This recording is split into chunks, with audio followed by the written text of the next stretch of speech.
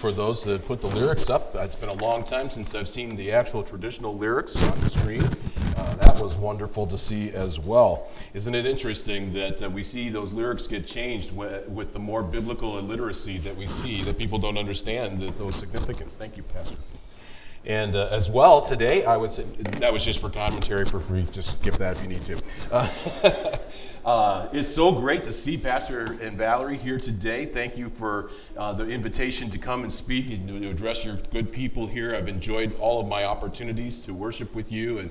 And last visit was just a visit. I brought Linda to have that experience. We visited you online during the different shutdowns that we've had as well. And so I wouldn't say I've really gotten to know you yet, but I am looking forward to doing that better each time that we come. I'll be back again in October. I believe you're hosting a fellowship for the Wisconsin Regional later this year. And then I also have an opportunity to be back with you and speak in November. So I'm really looking forward to spending time with you in these remaining months for 2021. Pastor Rich kind of assigned me as a person responsible for things. Well, I don't know how that is in many ways, because honestly, when I first met him and Valerie, I fell in love with what they do as God's call upon their ministry.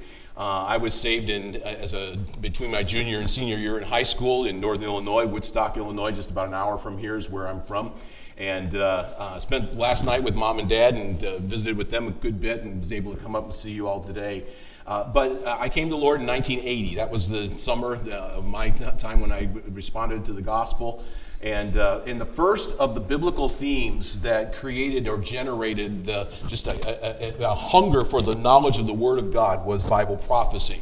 And so pretty much from my baby shoes in the faith on, prophecy's been a biblical theme in my heart. And so when I met Pastor Rich at the pastor's fellowship that he referred to, I instantly was drawn to him, introduced myself to him, found out what his passion was, and I said, well, I'm bringing you to Indiana to preach in our church, and I want you to come and share this theme of prophecy. I have believed for a long time that what we understand about next things, what we believe is the eschatology of our worldview. It will change everything about who you are, what you do, how you approach life. What you believe happens next in God's prophetic timetable will change what you are today, how you live today. And that is a simple fact of life. You cannot get away from that reality. If you believe hard things are ahead, you're going to have one way of living. If you believe that the blessed hope is the next thing that's coming, you have an expectant, joyful, can't wait for that to happen kind of a way to live. And therefore, we will live in light of what we believe happens next. And so when I heard what he had to say about that, I said I want to find a way to get him in as many churches as I have opportunity to have that happen because of what I believe about that. Okay, now because of that, I want to take us to a prophet's passage today. Let's turn to Isaiah chapter 40. Isaiah chapter 40. We're looking at this prophet all day today. We're going to look at two well-known passages of this prophecy. This incredible book has been long considered among the highest of all the Bible's literature in its royal, in its majestic caliber. When it comes to the message that's contained within it. There are lots of favorite books that we have in Scripture, and I imagine if I asked you your favorite book, it might be what one you're in currently, that you're being blessed by. It might be one that you've recently learned, or maybe be that standby old go-to favorite that you have. For some people, they think of the prophets, they love Daniel because it's so favored with those amazing stories of faith and the prophecies that he has, so critical to our understanding of the Scriptures.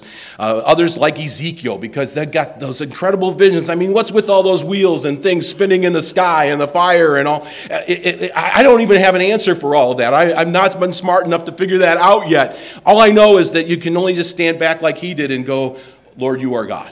And that's where it is with Ezekiel, and people respond to that. Isaiah is favored, though, by many because of this prophet's ability to capture in words the awesomeness, the sheer gravity of God in all his attributes. In other words, perhaps with no other book of Scripture, maybe Revelation, But certainly in the Old Testament, you will not find another book where you will read the scriptures that are contained therein and find yourself genuinely awestruck with who God is and how he is so utterly amazing and glorious in his very essence, his very nature.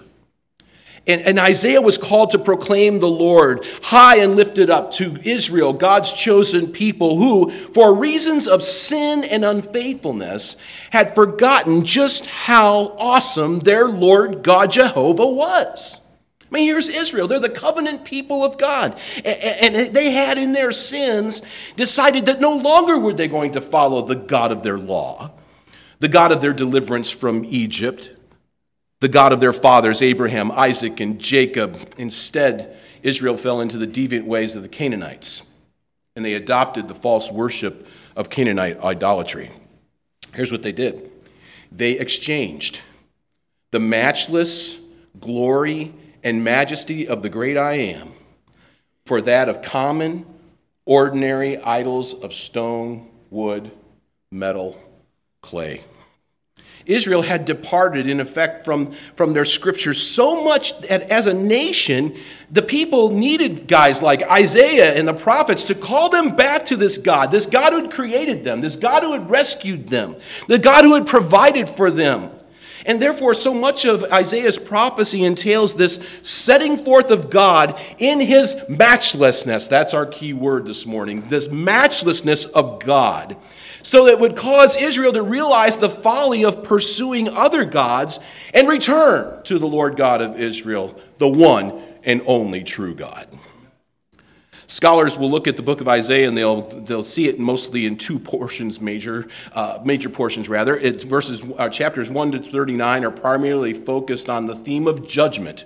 Judgment from God for people that are living in sin, people, nations, so forth, living in sin. But in chapters 40, you see a shift. Chapter 40 through 66, so the primary thrust changes from an emphasis on judgment now to an emphasis on salvation, on redemption, deliverance from that judgment. So the two themes work together. It demonstrates that this matchless God of Israel, he will be merciful. He will be gracious. He will save sinners from judgment if they will put their faith, put their trust in him and him alone. And Isaiah communicates this message of salvation so well that the back portion of his prophecy has been called by some to be the most evangelistic of the Old Testament. Some of the most significant teachings about Israel, about the coming Messiah, Jesus Christ, they're found on the pages of Isaiah's prophecy. And it was all recorded, if you will, 7 whole centuries before the appearance of that Savior, Jesus Christ. Isaiah is consumed with the matchlessness of God. He wants Israel to place its hope in the one who would be born of a virgin, chapter 7, verse 14, who would be called Emmanuel, God with us, same verse, and who would be wounded for our transgressions and by whose stripes we would be healed, chapter 53, which we'll look at tonight. And it's this theme of God's matchlessness that we're going to speak of this morning. And I have you in Isaiah 40. And the reason for this passage being that theme, reflecting that theme, is because this passage here provides the transition from the theme of judgment to the theme of deliverance.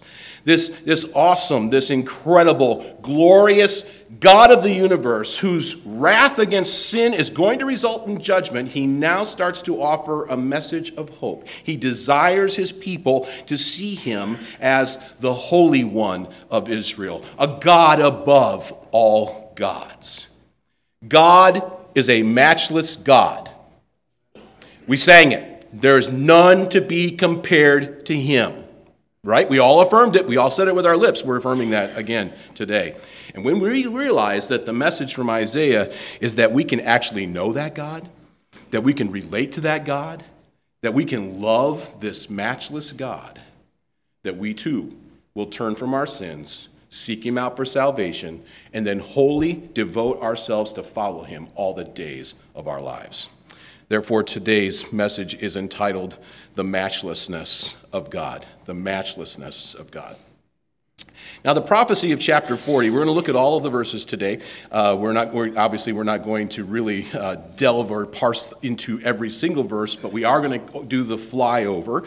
We're going to look at it, and we're going to see it in three sections. Each of those are going to offer to us a different dimension to this matchlessness of God. And so the first section we're going to look at is verses 1 through 11.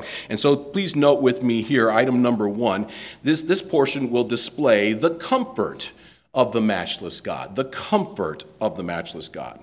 Now, if you've been reading the book, again, as I said, for 39 chapters, you have seen this dominant message of judgment that's coming because of sin. And I have to say to you, and I think you would agree, that messages of judgment are not very comforting in nature. God is angry. He is angry at sin. He is angry at the sins of the world because he created man to worship him and worship him alone. Furthermore, he's doubly angry with Israel because they have received of his benefits. They have received of his promises. He saved them from Egypt's bondage and brought them into the promised land. And you know what they still did? They still turned away from him. Therefore, he's doubly angry with Israel. So if a reader has had any sensitivity toward God at all as you're reading through this message of the prophet, at this point you're depressed. You're desolate of heart because judgment has been sounded, and the sense of hopelessness would certainly prevail in one's mind. But then the opening words of the prophecy bring us out of misery, and they start to communicate hope. Verse 1, comfort ye, my people, saith your God. Speak ye comfortably to Jerusalem, and cry unto her that her warfare is accomplished, that her iniquity is pardoned, for she hath received of the Lord's hand double for all her sins. Yes, it's true that the message of the prophet has been focused on judgment, and yes, it's true that even his people have displeased him with their sins, but all is not lost. Instead, rather, all can be found. There is comfort in the Lord because this matchless God is not planning on staying apart from his people forever. Instead, no, he is coming to actually be with them. Note with me in these verses that follow the comfort of his arrival, the comfort of his promise, and the comfort of his appearance. Let's look at these verses. Start with verse 3. The voice of him that crieth in the wilderness, prepare ye the way of the Lord, make straight in the desert a highway for our God. Every valley shall be exalted, every mountain and hill shall be made low. And the crooked shall be made straight, and the rough places plain. And the glory of the Lord shall be revealed, and all flesh shall see it together, for the mouth of the Lord hath spoken it. Now, of course, these verses are very familiar to Christians because they contain one of the prophetic predictions about John the Baptist, the one who is the forerunner to the Messiah, Jesus Christ. And when this prophecy was first spoken by Isaiah, he's referring to this future voice that's going to stand up in the wilderness. He's going to call Israel to prepare themselves for the arrival of God in their midst. It says there they were to make straight a highway for God. Israel was to spiritually clear the way of any obstacles that would prevent the impact of the matchless one coming into hearts and lives. Verse 4 particularly has grand poetic expression describing how every spiritual valley is to be raised and every spiritual mountain is to be leveled. Nothing but free and easy passage for God to move in hearts and lives. It's supposed to be Midwest prairie so that there's nothing in the way. And at that time, verse 5 says that his glory will be revealed. All flesh will see him arrive. So be comforted, sinners, because the Lord, who has been standing apart as judge from them, shall come down from the heavens and then be seen among you. Be comforted, the Lord arrives. Verses 6 through 8. Speaking of the promises of God, it says here, the voice said, cry, and he said, what shall I cry? All flesh is grass, and all the goodliness thereof is as the flower of the field. The grass withereth, the flower fadeth, because the Spirit of the Lord bloweth upon it. Surely the people is grass. Yes, the grass withereth, and the flower fadeth, but the word of our God shall stand forever, the comfort of his promise. So this voice cries out, all flesh is grass, and as the flowers of the field. So just like grass withers in a dry sun, just as a flower fades after the newness of the bloom is past, even so, that's the strength, that's the durability of sinful humanity. It too withers, it fades, and the result then is just more discouragement and sadness. But the word of our God is not as withering grass or fading flower. It abides forever. And therefore, as Isaiah is setting forth the matchlessness of God, he is drawing attention that there is nothing like the promises that are contained in his word, including the promises of his arrival, that he is actually coming. Man is to be comforted in these promises, understanding that, yes, judgment is going to get swallowed up in the deliverance that's going to be brought through the ministry of God when he arrives in the midst of men. Then verses 9 through 11, we see the comfort of his appearance. O Zion, that bringest good tidings, get thee up into the high mountain. O Jerusalem, that bringest good tidings, lift up your voice with strength. Lift it up, be not afraid. Say unto the cities of Judah, behold your God. Behold, the Lord God will come with strong hand, and his arm shall rule for him. Behold, his reward is with him, and his work before him. He shall feed his flock like a shepherd. He shall gather the lambs with his arm, and carry them in his bosom, and shall gently lead those that are with young. Verse 9 it starts the comfort of his appearance. It's almost like a coronal announcement. The trumpet has gone dun da da da, like the old butter commercial, and a crown pops on your head, right? Did I just show my age on this one? The fact that you all laughed tells me that, hey, most of you got that. I'm in the right crowd. That's good. Dun, dun, dun, dun. It's the Lord. He's here. Coronal announcement. Jerusalem, let go your voices. Judah, don't let back. Don't hold back. Say unto the cities, behold your God. Verse 10 expresses that he's going to appear as the one with strength, with authority. And when he comes, he's going to deal with men according to their just desert. Oh yes, those to be punished, they shall be.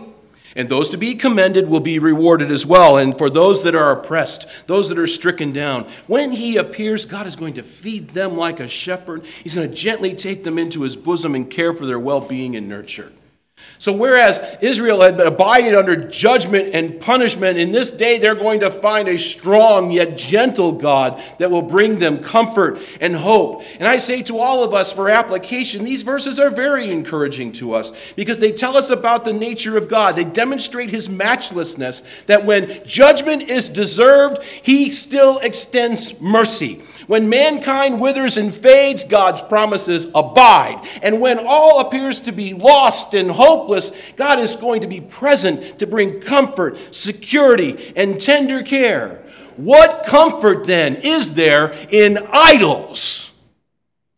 What hope is there in human ability? What encouragement is there if we're left to ourselves? Nothing matches the comfort of the Lord God. And therefore, for all that are here, if true comfort's desired, seek that comfort from him, the matchless God. Well, let's move on to the second portion of this particular chapter, this prophecy. We see here item number 2, the description of the matchless God. Because now Isaiah wants to move a reader into this discussion about his matchlessness by taking us from that encouragement, that idea of comfort, into what we will actually see when we behold this God, when he comes into the presence of his people. And in particular, in this passage, Isaiah is going to highlight 4 attributes of the matchless God, 4 of those distinguishing characteristics that are going to show us his unique nature, and it will force us to our knees to worship him with awe and reverence. Verses 12 to 14 take note that God is matchless in wisdom. He's matchless in wisdom. Who hath measured the waters in the hollow of his hand, and meted out heaven with the span, and comprehended the dust of the earth in a measure, and weighed the mountains in scales, and the hills in a balance? Who hath directed the Spirit of the Lord, or being his counselor hath taught him? With whom took he counsel, or who instructed him? Who taught him in the path of judgment, and taught him knowledge and showed to him the way of understanding. This triplet of verses contains a series of rhetorical questions about the wisdom of God, all of those questions which I hope you answered in your head. No one, no one, no one, no one. Amen? Amen. No one. Verse 12 asks, who was it that measured the water on the planet to make sure that all the drops were in the right place and that they were the right proportions? Who took the yardstick and spread out the heavens and made sure that from end to end they were the proper distances? Who was it that calculated the amount of dirt to make up the soil in the planet on the planet here? And who makes sure that all of these things are distributed correctly with the weight in mountains and hills? It's simply mind-boggling. Isaiah speaks of what science will call isostasy, spells isostasy if you're trying to write that down, isostasy. And it deals with the balance of the earth, meaning that there's equal weight to support land mass and mountains, valleys, and water, that everything about the earth is perfectly balanced. One of the things that's taught in isostasy, or observed rather in isostasy, is that the water in the oceans, when the waves crash against the shore, that's actually exerting a That's all I know. I mean, weight gets distributed in different places. Tectonic plates are kind of moving to keep things oriented. It's just the earth kind of shaking itself back into center. That's isostasy. And now I ask this question, who did all those things? Who was the one who engineered all of that to work? Who was smart enough not only to accomplish it, but then to make sure that he even designed it to work all together to begin with? Try our matchless God. Verses 13 and 14 take it further, rhetorically asking, who taught God how to be God? Who was his mentor? Who was his professor? Picture in your mind a large drafting table, and Jehovah is sitting on the stool working on his drawings. And there's the professor of the room, kind of looking over his shoulder. What you got there, Jehovah? Let's take a look. Interesting. Very nice. I have a couple questions, though. You got a furry creature here on this drawing. Yes, I do. But I'm confused. It's got a duckbill on the front of it. Yes. Dude, it's laying eggs. I know. It's a platypus. Don't worry, we're throwing him in Australia. That's where all the weird, wicked stuff lives anyway. Okay. Did that conversation ever happen? Absolutely not. Absolutely not. I almost feel like I have to ask forgiveness for reducing the Lord to something that silly. I mean, really, that never happened. He had no mentor. Who taught him how to be God? Who advised our Lord in creation? Who is the source for all that he knows? There is no one that did any of these things because our God is matchless in wisdom. Verses 15 to 17, Isaiah describes how God is matchless in authority. Behold, the nations are as a drop of a bucket and are counted as the small dust in the balance. Behold, he taketh up the isles as a very little thing. And Lebanon is not sufficient to burn, nor the beasts thereof sufficient for a burnt offering. All the nations before him are as nothing, and they are counted to him less than nothing and vanity. Matchless in authority. When Isaiah speaks about the nations in these verses, he does so to minimize them. They have no power, no authority when compared to God. In verse 15, he describes the nations as the small dust of the scales. You know what that's talking about? That's a marketing expression. If you were to go to a person who would be selling grain, he would have the scales out there, and you would ask for a certain portion. He would measure that portion on the scales, making sure that he's providing you with the amount you asked for. He would then brush that grain off into the sack. You wrap up your sack, you pay him for his services and for his goods, and you go home and prepare your meal. What he has left on the scale is that small dust particulate, that little film that's on the bottom of that scale that didn't make it into your bag. You know what he does with that? Scale's clean, ready for the next customer. The nations are the small dust of the scale to God. If we were to use current terms, if you open up your laptop and you see a little dust on the top of that, and when you just kind of do the same thing, you blow that away. The nations are computer lint when compared to the authority of God. And so when he says compared to God, they're no match for him. Verse 17 says that the nations are as nothing. They are even less than nothing. How do you get below zero for authority? But that's exactly what Isaiah says. They are completely vain. God is matchless in authority. Verses 18 to 20, he's matchless in divinity. Matchless in divinity. Verse 18, to whom then will you liken God, and what likeness will you compare to him? The workman melteth a graven image, and the goldsmith spreadeth it over with gold, and casteth silver chains. He that is so impoverished that he hath no oblation chooses a tree that will not rot, and he seeketh unto him a cunning workman to prepare a graven image that shall not be moved. He's matchless in divinity. Conjure up in your mind the likeness of God. What does he look like? What form can you manufacture in your mind as an accurate representation of Almighty God? And Isaiah challenges the people, put the workman to his skills to create this idol. Let the goldsmith plate it over with finest gold. Even the guy who has no money, he goes to a hardwood tree and takes out a cross section so that he can have an idol fashioned that's not going to rot away. And which of these can come close to finding a representation of God in his divinity? God is so utterly above all that a man can imagine or think. He doesn't even possess a physical constitution or nature to begin with. God is a spirit, and those who worship him must do so in spirit and in truth. So anything that we can muster from our minds, it is utterly apart from God's state of existence. He is God, absolutely matchless in divinity. Then in the remaining verses of the passage, 21 to 25, he describes how God is matchless in immensity. He is matchless in immensity. Have you not known? Have you not heard? Hath it not been told you from the beginning? Have you not understood from the foundations of the earth? It is he that sits upon the circle, the sphere of the earth. And the inhabitants thereof are as grasshoppers, that stretcheth out the heavens as a curtain, and spreadeth them over as a tent to dwell in. That bringeth the princes to nothing, he maketh the judges of the earth as vanity. They shall not be planted, they shall not be sown, their stock shall not take root in the earth, and he also will blow upon them. They shall wither, the whirlwind shall take them away as stubble. To whom then will you liken me, or shall I be equal? Saith the Holy One. He gets the reader now to try to grasp the bigness of God.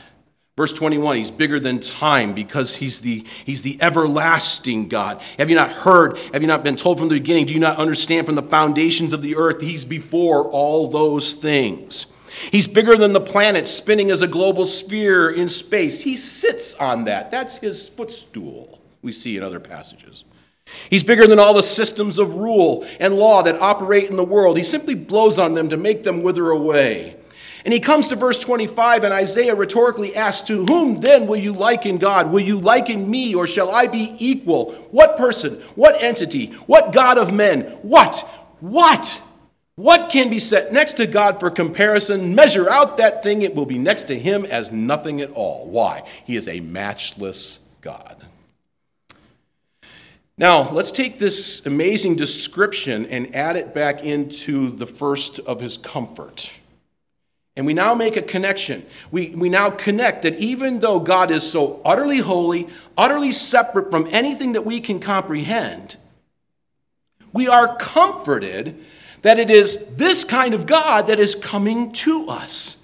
This kind of God who has made promises in his word, who abides present in and with his people. I say to us today, this makes God so much more than the big man upstairs. He is not our co-pilot. He's not this magic charm to whip out of our back pocket as an amulet against life's difficulties, as if God is here to serve us. No, he is Almighty God. He is caring, shepherding us in the midst of all of our trials. He's that very present help in time of trouble. We are blessed just to be spared a deserved judgment for our sins, but then to be granted the privilege of actually being loved by this matchless God, and then to be given the privilege of serving him as well. that is something about which we should all be standing in awe. And as if this wasn't already enough, we have yet the greatest verses of the passage yet to come as we wrap up this study together. Take note with me, if you would, item number 3, the relatability of the matchless God. The relatability of the matchless God. Isaiah's got more to add, of course, and so he now gets across to us the fact that this matchless God with whom we serve, he's not disconnected from us. He's not dissociated or untouchable. Rather, though God is so powerful that he created all things, though he's so immense that he cannot be measured or quantified, he still possesses and manifests love for his people. God, despite these matchless things that are true about him, still relates intimately with us and for us as his people. So on this, take note with me, if you will. Make sure we get us where we need to go. Try that one. Now we're good. Note, first of all, in verse 26, that though he created in the past, his power is visible today. Though he created in the past, his power is visible today. Note verse 26, it says, "Lift up your eyes on high, and behold who hath created these things, that bringeth out their host by number. He calleth them all by names by the greatness of his might, for that he is strong in power, not one falleth." Take note here as he's moving to the conclusion of this prophecy, emphasizing that the creator of the universe has specifically ordered every function perfectly to work together, fully in accord with all of his intention, with all of his design. Whether it's the systems of stars that are out in the sky, whether it is all of the things that are involved in the planet and all the various ologies and various ecosystems that we have, God is the one who designed all of those things, and they are there to function. And he says, "Not one faileth." It's referring there to the fact that every system within the creation, it all works and it keeps working. God is the one who designed it all, and he did so naming every single part of it. And yet, even though he displayed that power of creation in that first week of the Genesis, his power remains visible to us all for comprehension if we will simply obey the verse. What is the command with which this verse opens? Lift up our eyes to see it. To see it. We can be very confident that God knows exactly what's going to happen. This matchless God is coming, and when he does, his awesome power will be on magnificent display, and it will be done on behalf of his people. How relatable is this to us? I ask this: do you ever doubt God? Do you ever wonder where he is? He is saying here he's not absent, nor is he remaining aloof from the happenings of our lives. Even in the midst of what appears to be severe tragedy, God is with us. He is here, and we can be confident that the same power that was displayed in creation is now available to minister to us. If he was powerful enough to do that, he's powerful enough to take care of us. And because his power for creation is visible today, we then know that it can meet the needs that we have in our lives as well. Furthermore, make sure we're on the same place. Okay, very good. B. Though he's immense beyond all things, his power is personal. Though he's immense beyond all things, his power is personal. To say that he's immense beyond all things, it communicates that he's unlimited. In what ways? Well, let's go down to verse 28, and we're going to come back to 27 in just a moment. He is unlimited in how? Well, God is an everlasting God. Hast thou not known? Hast thou not heard that the everlasting God, if he's the everlasting God, he is a God that's not limited by time in any way. That's not a problem for him. No beginning, no ending.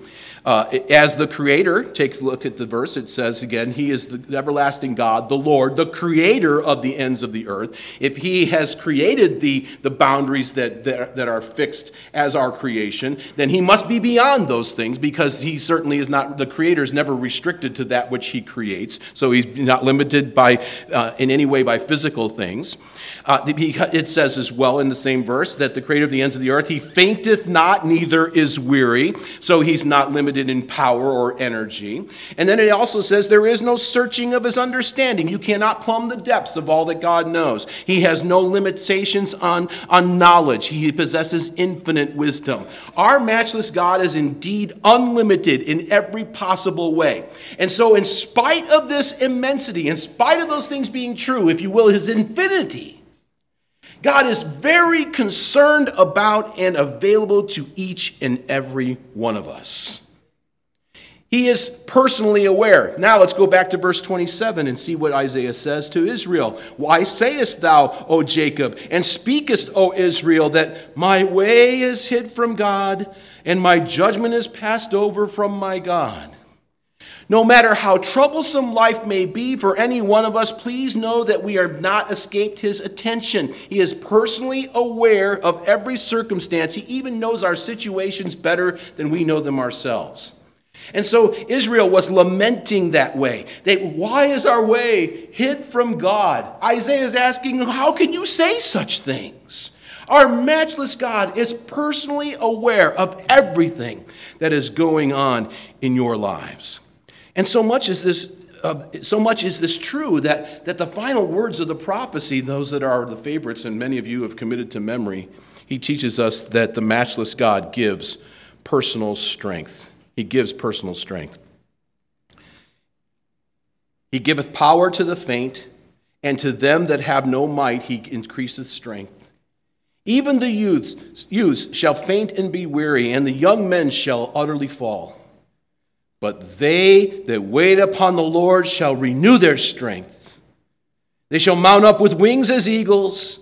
They shall run and not be weary, and they shall walk and not faint. Many of you have that to memory, right? In your heart, that verse. He's the source of all power. He's got all strength. He's got an endless supply of these things. And he gives that power to his people when they faint, when they have no might left in themselves. It says in verse 29, he giveth power to the faint, and to them that have no might he increaseth strength. Verse 30, even the youths shall faint and be weary. Let's see if we can bring something up here. All right, very good. This is my son-in-law, Lucas. We have two Lucases. I have a son, Lucas. We have a son-in-law, Lucas. We just call him Luke-I for short. And he is holding his two sons. Ian is on the left, and Wesley is on the right. And Lucas is an awesome dad. This is a picture that was taken as they were getting ready to go on a little hike together. My daughter, Caitlin, and my granddaughter, little Olivia, they were off on a ladies' event together. So Dad decided to take the boys, and they were going to have a hiking day together, and they love to hike. Now, these boys are 3. Ian is going to turn 4 in October. Wesley turned 3 in June. And we're one of those families that when our daughter and her husband were struggling to be able to start their family, they adopted Ian and then found out, boom, they were expecting one. So we're one of those families. And so those 2 boys are about 8 months apart. And they have a lot of fun, let me tell you. These guys are always busy. And actually, I have 6 grandchildren. You know, the problem with smartphones is that they took grandparent privilege away, that we can't do the whole accordion effect with our pictures anymore. So you're going to have to bear with me as I promise you, there is an illustration here. But this is some of the pictures that he took on the hike. I mean, they're climbing up these huge stairs. Now remember, these 2 dudes are just 3 years old, and he's got them out rock climbing. He's got them going through all kinds of trails. They're walking a riverbed. I mean, he just worked them and worked them and worked them. Now, the last picture that he took is really the point of this illustration. Even the youths shall fail. Even the youths shall faint and be weary. Also, I would have to say, my son-in-law knows how to dad, right? I mean, that is really what you do right there. No, we've got this is what we understand. It says the young men, they're going to utterly fall. I remember taking our boys, and they were baseball players and accomplished baseball players. They did really well, but I remember when they hit their wall when they got home, and you would not get them up the next morning because they hit their wall. They're done. They fall. Well, okay, let me bring that to point here. If 3-year-olds in a room with all that energy going on, it has a limit. If the young athletes, they hit their wall, they've got their limit. What does that say to Henry Vosburgh? What does that say to those of us who are weary, who are aged, feeble, downtrodden, or combinations thereof? With that awful prospect before us, Isaiah ministers to us with the most classic verse of the prophecy. They that wait upon the Lord shall renew their strength. They shall mount up with wings as eagles. They shall run and not be weary. They shall walk and not faint. Our matchless God is not concerned about our age or our abilities. What he is looking for in those who need a gift of his personal strength is their faith, their patient trust in him. We already know he's coming, and that comforts us. The God who is coming is amply described by so many of these superlatives, and we saw just those 4. Well, this matchless God, he's worthy of our faith. He's worthy of our trust. He will deliver. He will rescue. He will redeem. He will give you strength. And because he's personally concerned for each and every one of us, the power that he promises to bring to you for the needs in your life are going to cause you to soar like an eagle. You will be able to run and not grow tired in the race of this life to fulfill God's plan for you. And wherever it is that your pathway leads in your walk, I say to you that we have the promise that the energy to arrive is in sufficient supply because of our matchless God, who indeed is a God like him, who indeed deserves more your worship, your loyalty, your service, your life, your faith, more than him. There is no God like the Lord. He is the great I am. He is awesome. He is all-powerful, beyond our farthest abilities for comprehension, and yet this one and only true God is relatable, and he cares about every single one of us. Could we ever, therefore, even entertain the thought of turning away from that God?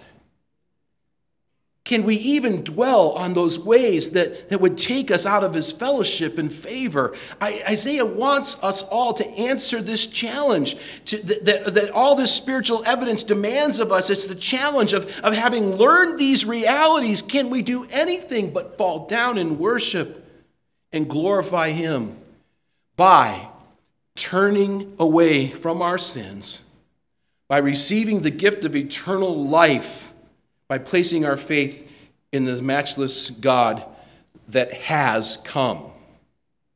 You see, as I mentioned earlier, Isaiah, 700 years before the Messiah appeared, he spoke these words.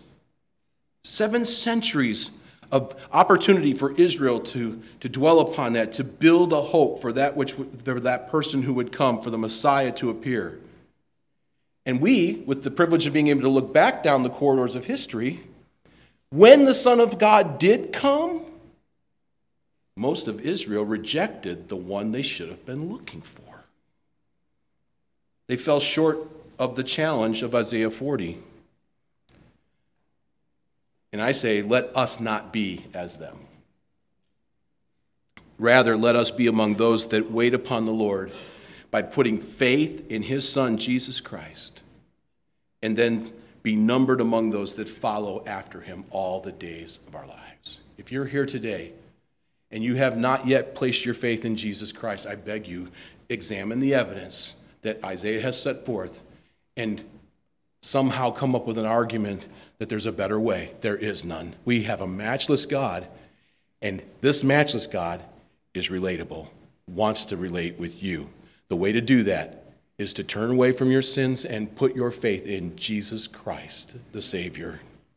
Accept him today, and then commit yourself to follow him all the days of your life. And then for those who have put your faith in Christ, renew yourself to that commitment. Remind yourself there is no God like the one who's rescued you already. You're going to spend eternity with him. Start following him now. Father, I thank you for my brothers and sisters who are here today. I pray that, Lord, you would use this message in a way that you would be glorified. Anything that's been said of purely human, that's purely just been from Henry and of no eternal value, let that just fall away in the dust and blow away in the wind. But that which is faithful to the message that you want these folks to hear today, I ask, Lord, you would embed it in their hearts and help them to be renewed this day, that they would soar like eagles. And I pray, Father, you would accomplish this in their lives. In the name of your Son, Jesus Christ, I ask this. Amen.